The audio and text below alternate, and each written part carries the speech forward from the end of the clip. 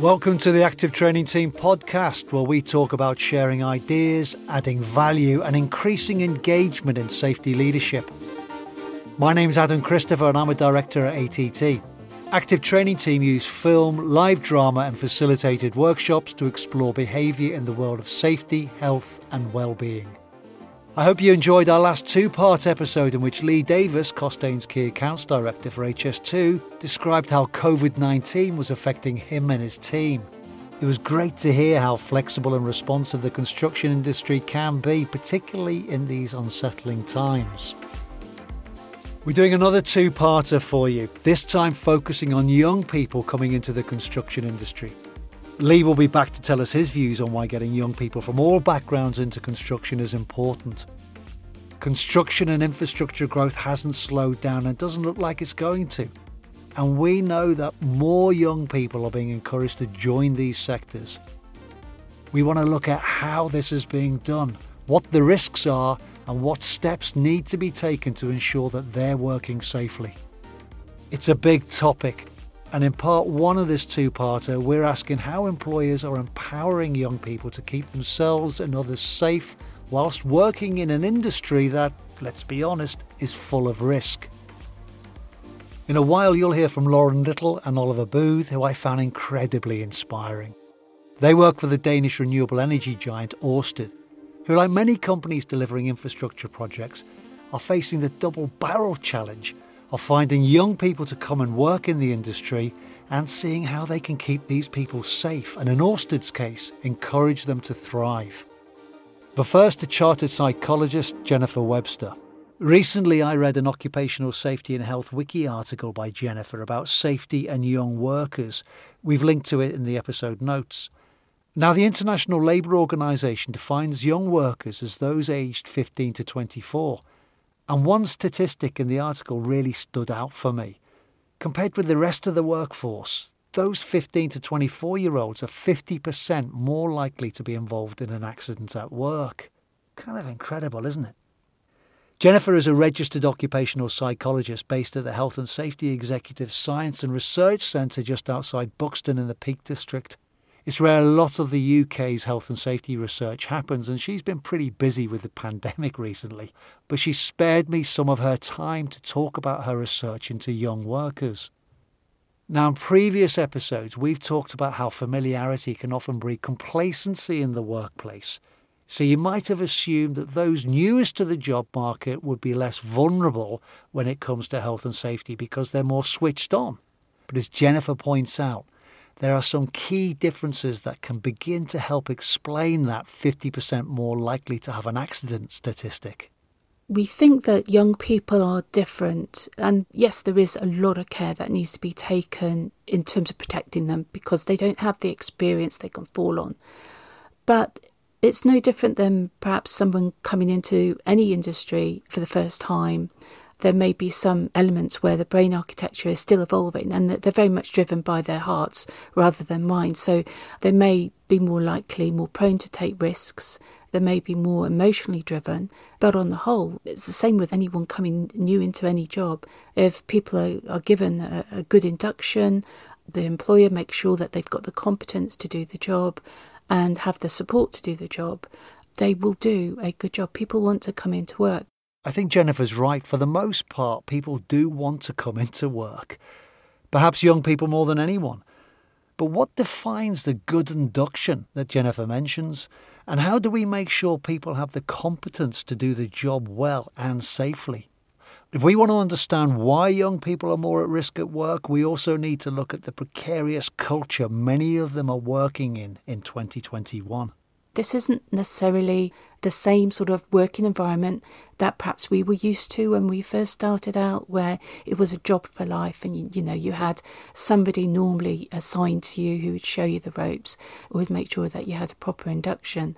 A lot of young people may have some false starts. They may do agency jobs. It's a very precarious workplace. If they've worked on a site or even in a different type of work environment while they're waiting for that start, say in construction, we don't think about some of the poor working practices they may have encountered. And they're building their layers of experience, sometimes based on poor practices and they think that's the norm. And it's how you actually try to unravel that and make sure that, we know that our structures are sound and robust. So we know that anyone coming to work for us, it doesn't matter whether they're a young worker, an apprentice, someone who's got, years in on the trade, as long as you've got good management systems in place. When you hear Jennifer say that, it sounds pretty straightforward.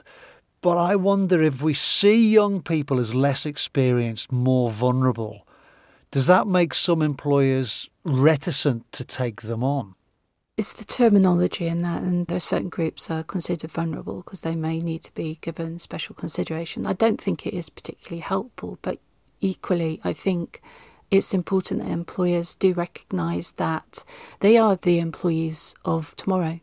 And you could say there's, social corporate responsibility to actually make sure that you create a skilled workforce. Because you have to remember that there's so many technological changes.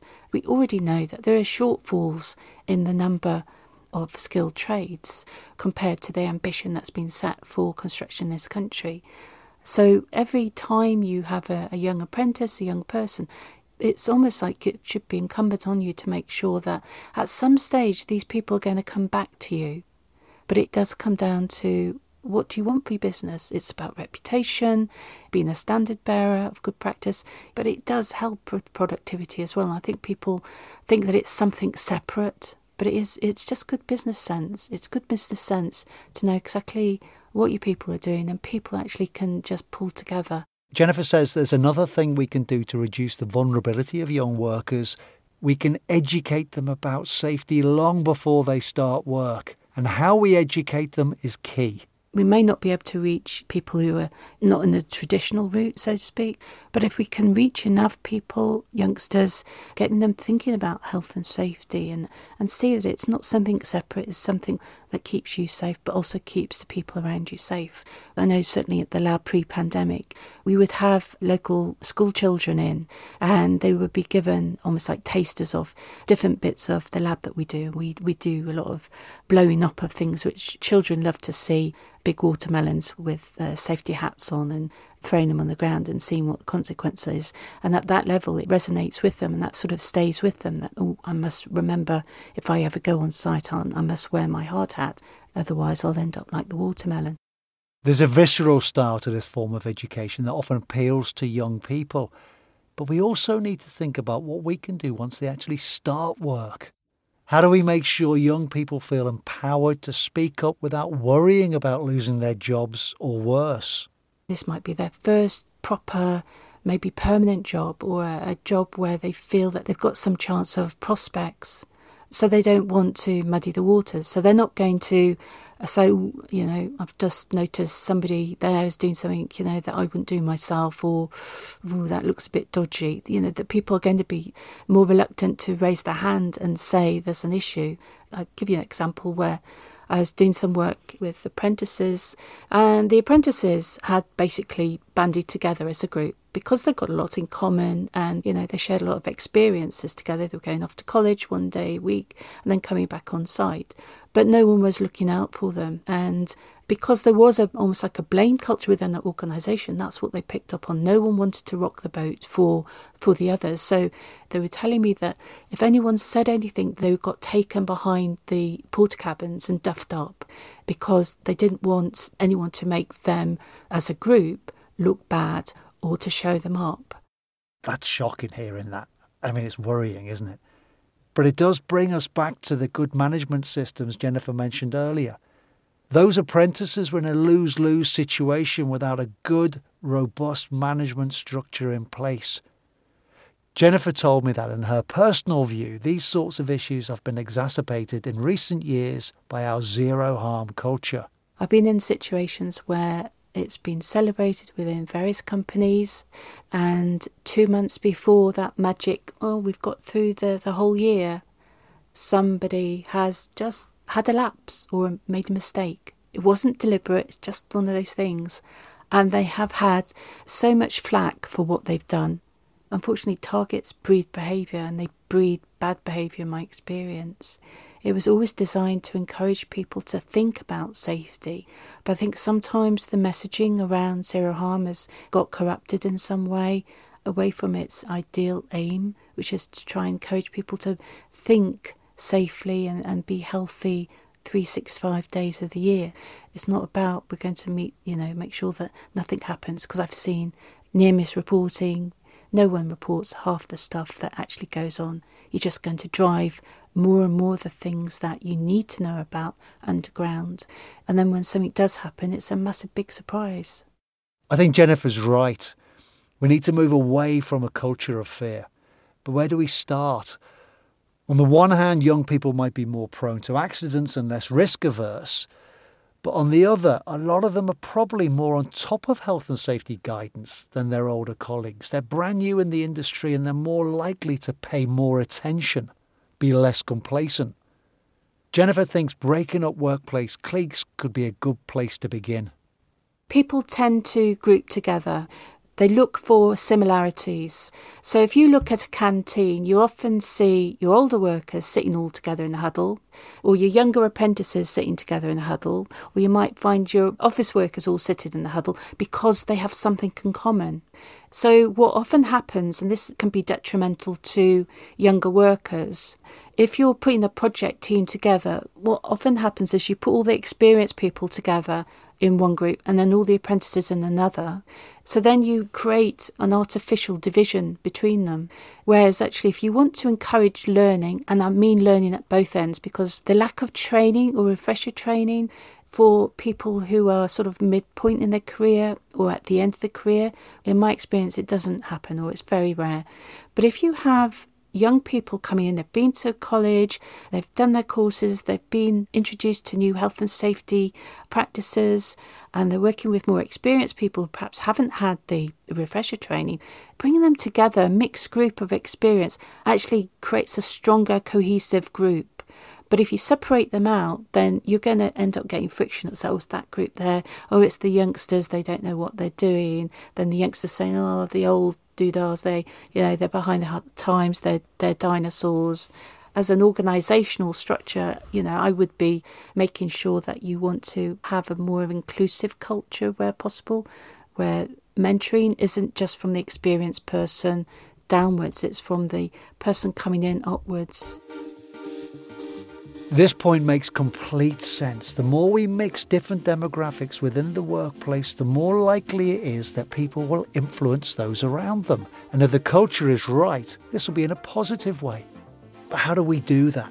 It takes leaders, I guess. And let's face it, before you know it, young people are not as young as they once were, and they'll find themselves being looked up to by people younger than them.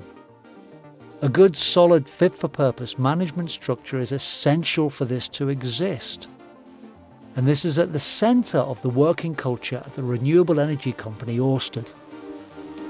In 2019, Ørsted opened the world's largest offshore wind operations and maintenance centre in Grimsby on the northeast Lincolnshire coast. These are exciting times for the port town. The offshore wind industry has rejuvenated prospects for young people in the area. To have something so cool and modern and at the forefront of something, and we were known as like the world's premier fishing port. Well, now we're the leaders in offshore wind, which is a completely different industry, but we're the world leader once again. Lauren Little works as a stakeholder advisor for Ørsted, which means she gets to share opportunities with young people and raise awareness in the local community. And she's the perfect person for the job. Grimsby and offshore wind's my passion, so I couldn't work in a better industry and a better job. I'm local to Grimsby, all my family are local to here, and generations of my family have worked on the fish docks. My dad is a fish merchant, so the traditional industry and the one that Grimsby is most well known for. His father, also had a fish factory and fish business, so it just carries on. But obviously, kind of end of the line, he had 2 girls. We probably wasn't going to carry that family business on. But actually, I work on the port as well in a brand new industry. Who would have thought?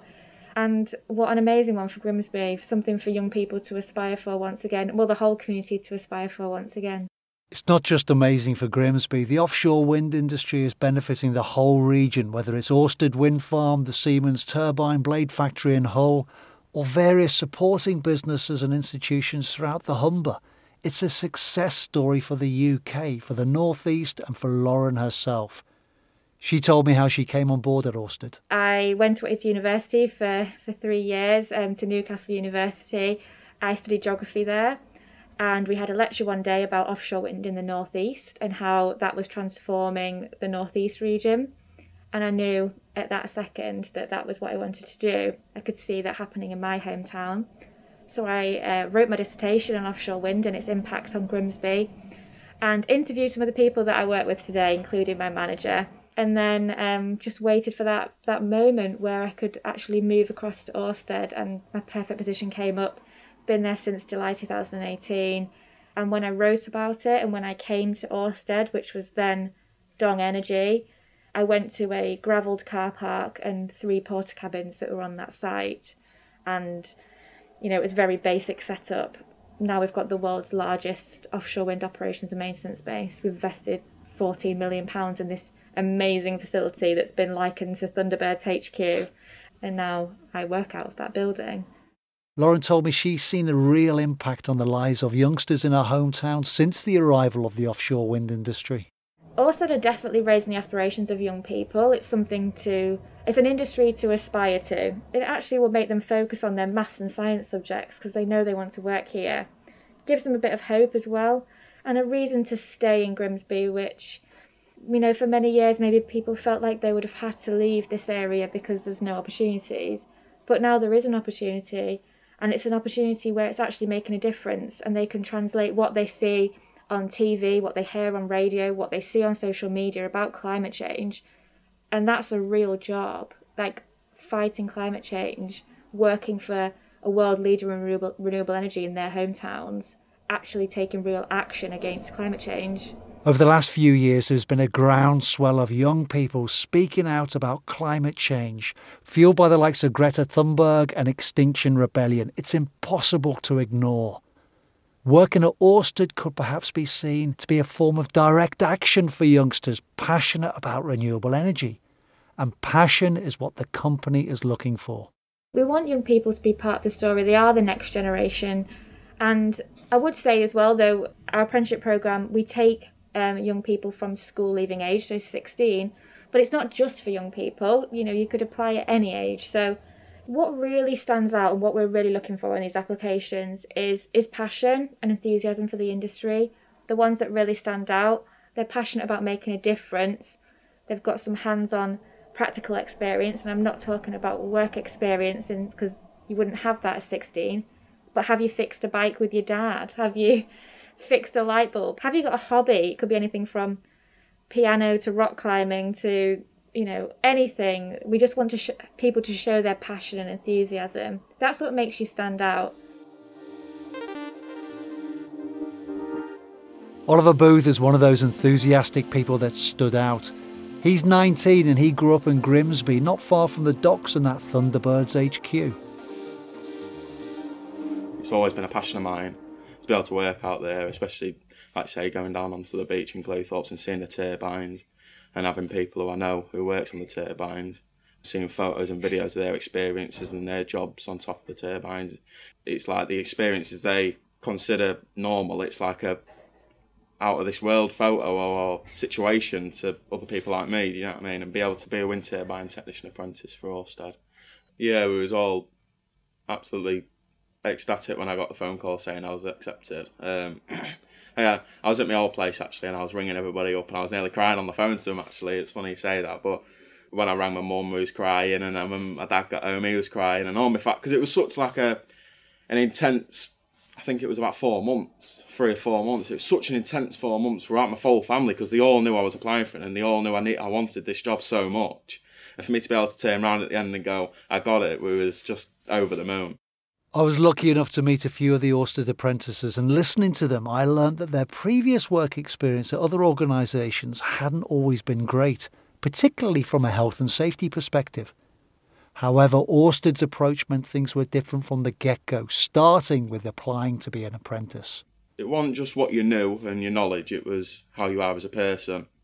Seeing Ørsted do that, it meant a lot, to be honest with you, because if you don't enjoy going to work, there's no worse, is there? So, like, and at the end of the day, if you can turn around and speak to your manager about things, being able to know who they are and know that they're not going to give you a hard time about stuff, I think being able to have that communication and, well, that team bonding, really, do you know what I mean? I think that plays a huge part.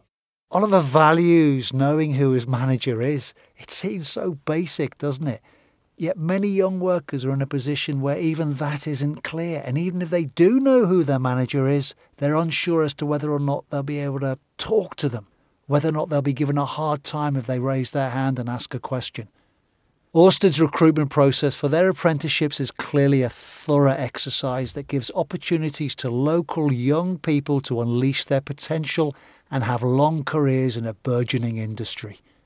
And how they educate those that work for them is equally as thorough, whether that's providing a good and proper induction process or ongoing on-the-job training. Orsted's Hornsey 2 wind farm project commissioned ATT to design, build and manage the Thrive Safety Leadership Centre. It's an immersive multimedia programme that runs out of a purpose-built centre on the Humber. A vertical slice of the company attend every session. This promotes the team bonding ethos that Oliver values so highly, as well as embraces the 360 mentoring process that Jennifer believes is essential to shared learning. I've heard a lot of people say about health and safety training and it's how boring it is, but it was a totally different outlook on it. Putting yourself in that real situation where there was people acting out that, well, scenario, because it made you realise how dangerous it actually is.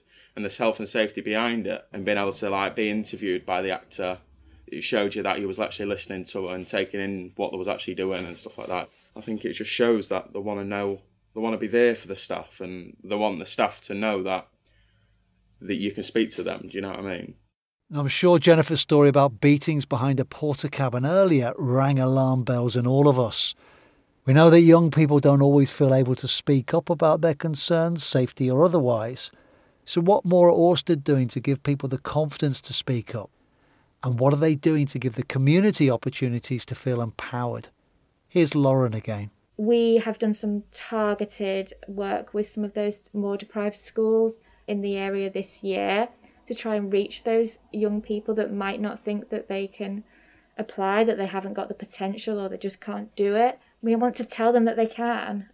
We are looking for great candidates, but we're also looking for diverse candidates as well. So we don't want people that all look the same, and our apprentice programme reflects that. We don't have people that all look the same. It's great because then we have a diverse pool of apprentices that can challenge us in the way that we think, because we want diversity of thought, and with that diversity of thought they're going to challenge us to think differently. So let's listen. It's in our interest to listen. I think what we're saying is, in order to enable everyone to feel safe and to work safe, we need to create a culture where challenge isn't just accepted, it's embraced, it's welcomed.